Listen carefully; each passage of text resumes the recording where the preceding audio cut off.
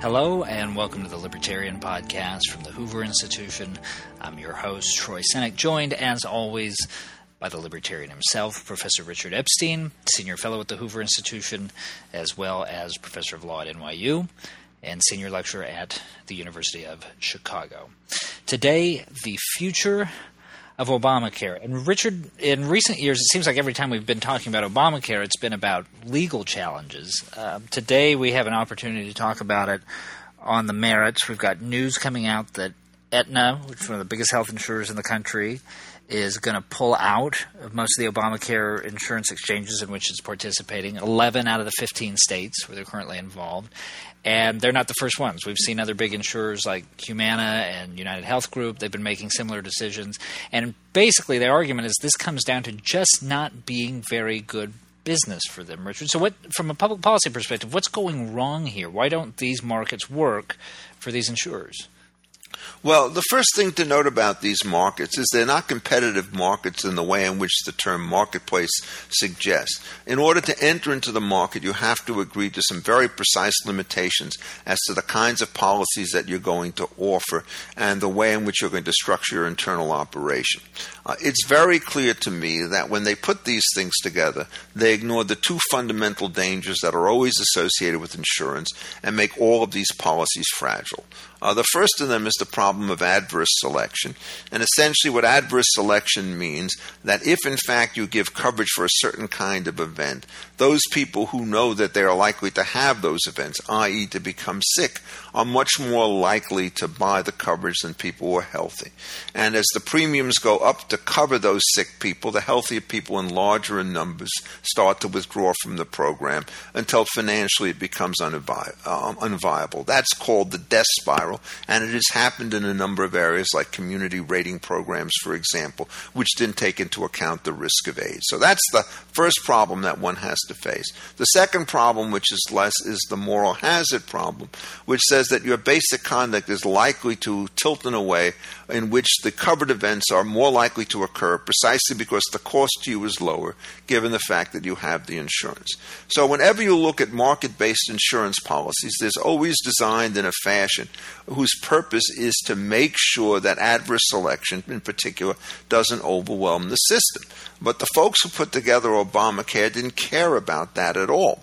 And so what they thought is that if you just have these open periods, people would sign up and they would get a random mix of people, which would make the policies work.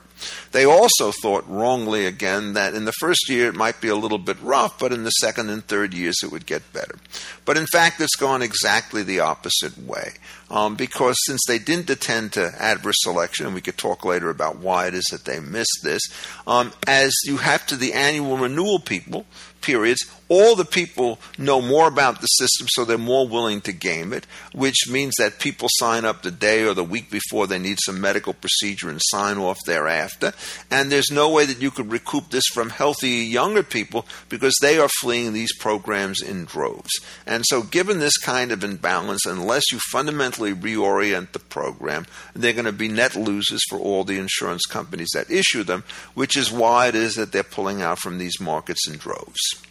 You've been a skeptic of Obamacare since day one. What, if anything, about the way that this has played out over the past several years surprises you? Actually, nothing has surprised me.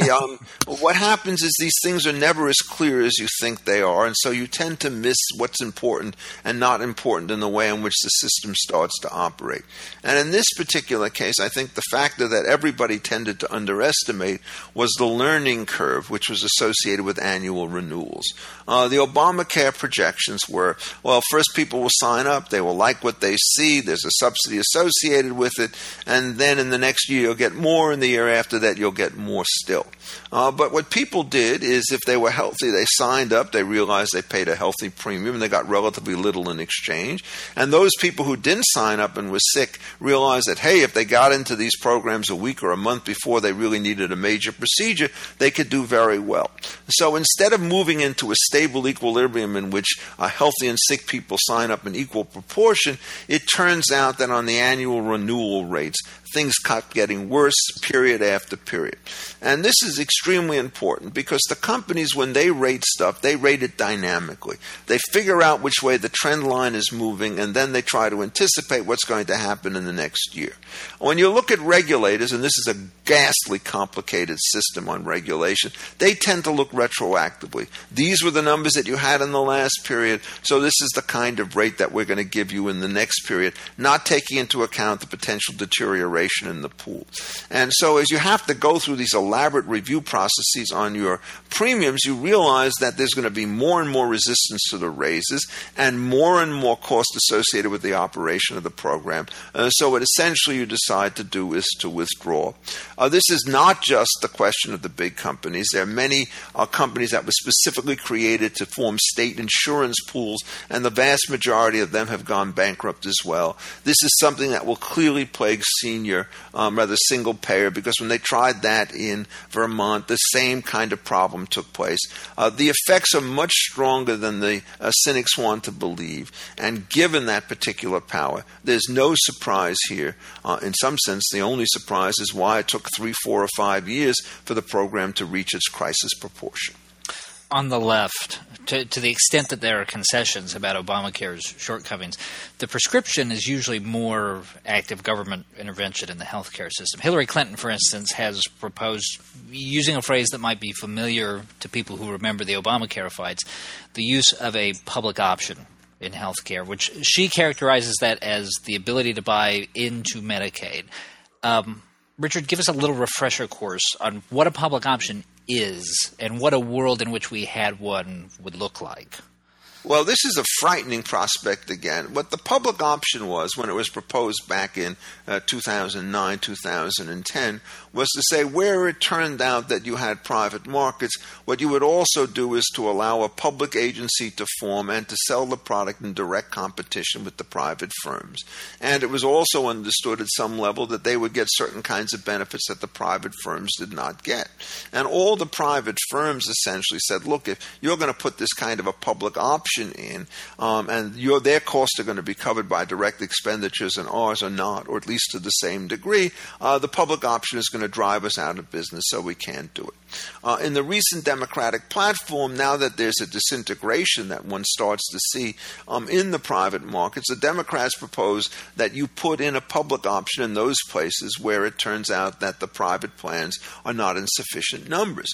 Well, if you put this plan into place, the size of the subsidy that you're going to need is going to be, if anything, larger than it is on the private plan, because the renowned experience of government incompetence in running any and all programs is sufficiently important that it will, in the end, essentially depreciate the total currency. And what you will see with the public option is essentially a single-payer healthcare system which will suffer all the pains of government monopolies. There's no control on cost. There's no control on entry. The political accountability is very weak. And all of the money-saving devices that private insurance companies put into place to run their own plans will systematically be disregarded. Fraud levels will start to increase, and the whole thing will essentially careen down into a very, very bad system. What one hopes at the moment is that there's enough modesty in this administration or the one that follows so they don't try and use the same kind of elaborate restraints they put in the individual market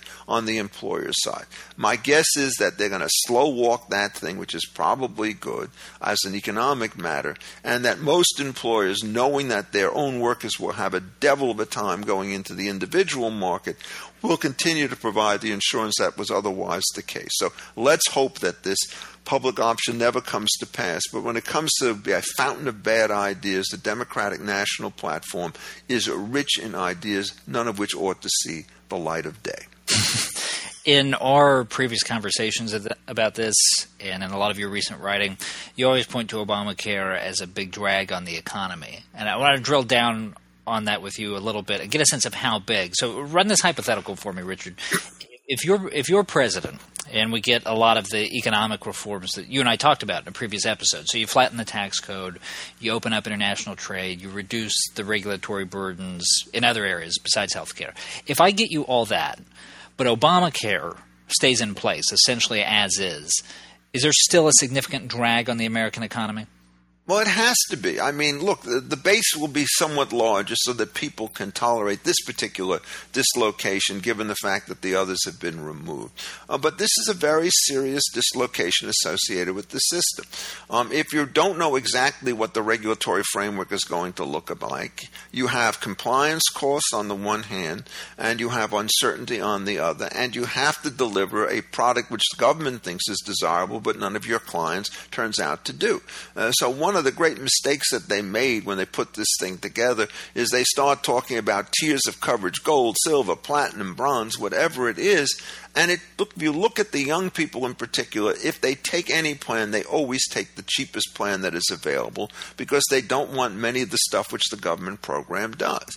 So if you keep these programs in place and you continue to force people to buy things that they don't want or they don't need, that's going to be an implicit cost which will break down the healthcare system even further. So you have that problem. The second problem is the coverage issue and the notch problem. We see this everywhere.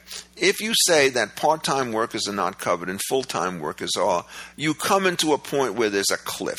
And the moment you get yourself into the coverage situation, you have to pay a great deal more money for these workers for things that they really don't want to have. So what happens is you decide to give people less work so as to avoid the particular problem in question. Well, once you do that, it screws up everything else that's associated with the economy because the optimal job is not typically 25 or 30 hours. It's usually a 40-hour week. You can't do that. Now you're taking in 2 or 3 people where before you needed only 1 or 2. Trying to figure out how you coordinate schedules becomes more costly, and all of the indirect costs start to ripple through the system. On the other hand, if you start looking at the way in which the compliance burdens take place, there's yet another problem. There has been a huge increase in the concentration in healthcare industry because of the large number of mergers that start to take place. And the basic intuition here is pretty clear. Compliance costs from government have a very high fixed cost component and a relatively low variable cost component. So if you have 2 separate companies that are moderately small, those fixed costs are very large. You join them together, it goes down. This happens with respect to various kinds of service providers, and it also happens with respect to hospital systems, which will tend to get larger because the big university hospitals and religious hospitals, for example, can figure out how to game Obamacare far better than the small community hospitals that they're taking over, and so you see less choice taking place, which means that there's an antitrust implication associated with what's going on. So what I can say with a complete confidence is that the effects will be negative in terms of the large-scale economic recovery. What I can't tell you is exactly what the magnitude is, because I'm not an empiricist who does this stuff, and just to make the record clear, most of the people who do this stuff find that there's so many variables that you have to control and so few data points that you can use to it that their estimates tend to be very broad and have very low confidence intervals associated with them. There's a school of thought out there, I think it's grown the further we get away from Obamacare's passage, that outright repeal of the law is, as a political matter, going to be a non-starter. The programs like this sort of inevitably calcify with time. So let's just assume that argument for a moment. Walk me through the remedies in a second-best world. If you can only chip away or replace certain aspects of Obamacare, what are the most valuable targets? Well, I mean, look, these are the same ones that I suggested 5 or 6 years ago when this thing first came up. I was never Mr. Armageddon saying that, I want the whole thing to blow up and thousands and millions of people to go without health care or insurance. So what you want to do is to figure out what the defects are and you fix them. Well, here's the first one. You start to have waiting periods, maybe 3 weeks, maybe a month, maybe 2 months, and then you tell people if you're going to buy this kind of coverage, you're in for at least a year. You cannot terminate at will. And this is a pretty powerful way to combat at least some of the adverse selection problem in terms of what the business is. Right? The second thing you do is there's something known as the medical loss ratio, because the great Solons in Washington decided that anything which is spent on administration is a waste, so you wanted them to spend as little as possible on that and as much as possible possible on direct health care. Well, the line between direct health care and administration is not that clear. You give women a seminar telling them the risk of breast cancers. Is that administrative or is that medical? You're not treating people, but you're giving them kinds of advice. And it turns out that the folks in Washington got the wrong ratios. They let too little money go to fraud control, to administrative instructions, to advertisement, to these various plans. And essentially what the firm will do is it will say, is the last dollar that we spend on direct patient care giving us as much benefit to our consumers as they would get from fraud control or any one of these other devices. So you just remove the medical loss ratios and let the companies decide the way in which they want to do this. The third thing you might want to do is to give much more flexibility with respect to premiums in terms of the way in which they're going, because you do not want to have the current system which forces people to take folks in when they don't want to. And then what they try to do is, on a retrospective basis, figure out which of these plans have gotten the bad mix of customers and which have gotten the good mix of customers, and then have the good mix of customer firms subsidize the bad risk of customer firms. This is extremely costly, extremely cumbersome, and it becomes absolutely bizarre because the administrative costs can swamp all the gains out of this thing, particularly when it turns out that your best-run companies are also losing money, even at a lower rate than anybody else. So what you have to do essentially is to get rid of all of this kind of stuff inside the program. Then you have to be much more willing to allow interstate competition to take place inside these markets, in the hope that if you get 4 or 5 of these companies in, it will give you the kind of density which means that you don't have the single monopoly problem. The Obamacare solution, the administration has this wrong mindset. It says whenever we see that competition has failed, we keep regulation and taxation in place because they don't do any harm to anybody. Just ask anybody in the government. And then we try to throw on a subsidy. What they need to do is to say, if competition isn't working, you've got to get more firms in to compete. And the way in which you do that is essentially get down the barriers to entry. And if you want another kind of solution that you can do on this, is be much more sympathetic to the way in which corporate practice of medicine takes place without having state licensing requirements basically be a barrier to entry in this. One of the odd, nice features about Obamacare, and it's an irony, is that in those places where the coverage remains, the deductibles have become extraordinarily high, which means that for most routine care, people have no insurance at all. And so what they do is they start looking around for people like CityMD and so forth. And, these places are designed to deal with families of all income levels, to figure out how to treat simple things on the premise and to know when to send somebody to the hospital. My wife went to one of these clinics about 2 months ago, and it turned out she had a case of blood poisoning or something like that. And they said, "Lady, we can't treat you. Off you go to Northwestern Hospital." And, she had to be hospitalized. And what you do is you want people to get into these places quickly so that they can sort. What these places can do is they can treat the easy stuff and send the other stuff to more expensive care. And the whole entrepreneurial side of the medical system is being snuffed out by Obamacare, except for the fact that it's been such an abysmal failure on the coverage side that the deductible means that there's now a private market that's emerging, which is much more innovative and much more effective than anything that the folks in either Cambridge or in Washington can design for the rest of us. So the final question I'll put to you, Richard. Yesterday, Gallup released a poll that it does on a regular basis of Americans' attitudes about different businesses, different sectors of the economy. They looked at about 24 fields, and there were only 5 where Americans had a net negative opinion of the industry. The federal government was dead last, net negative 27 points, but the other 2 closest to the bottom were the healthcare industry with a net negative of 20 points and the pharmaceutical industry with a net negative of 23. Is the public discontent there justified?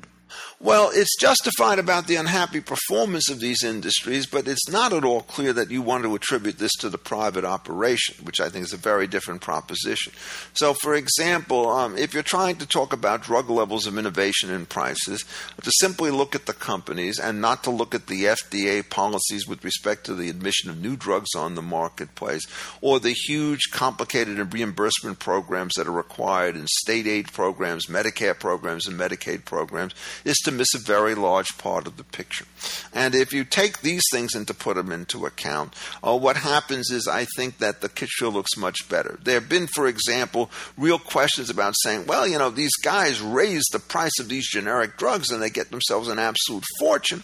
And then what happens is somebody says, there was this German company that was willing to come in and sell the drug at 10% of the price of the American incumbent, but the FDA kept them out until they went through the appropriate kinds of forms, which they can do without difficulty in a period of 36 months. And if you simply had the rule on the FDA side, which said, look, ladies and gentlemen, if you are approved in some reputable Western company, you get to sell your drug in the dosages that are sold over there, no questions asked. And then if the FDA, after it's in market, thinks there's something wrong, perhaps it could pull it. But we are very jingoistic in terms of the way in which we do things, and approvals by other countries are not treated as information as value. Long and successful uses in other countries are ignored. This means that you create these monopoly walls through FDA healthcare regulation, which completely distorts the overall operation of the system. And people don't know this. Just the way they don't know why the problem with free trade is so difficult when you're trying to figure out how you get a new job. If you've got all these entry systems that are local, whenever you get displaced from a job where you got some monopoly protection, it's going to be devilishly difficult to land again. Don't go after free trade, go after the restrictions. On the healthcare side, we call this a private market. But just to give you one kind of simple figure, in a state like Illinois, one of the great malgoverned states in the United States, there are probably about 100 or 150 individual mandates on the purchase of employer insurance. And what these mandates do is they make you buy things that you don't want. And so all of a sudden the prices start to go up and the coverage levels start to go down. If you look at this nationally, over the last 30 years, somehow or other, we've managed to lose 10% of the employer market, which is roughly speaking 15 million people become uninsured by their employer because of the mandate. So in all of these cases, you always have to worry about private risk. There may be some monopoly problems lurking in the background, although these are generally overrated. But if you're going to start to look first, you'll look for the obvious things. And those are cross-subsidies on the one hand and barriers to entry on the other. And if you were to look at those, what you would say is, why you guys hate Congress so much? You should hate them even more than you do.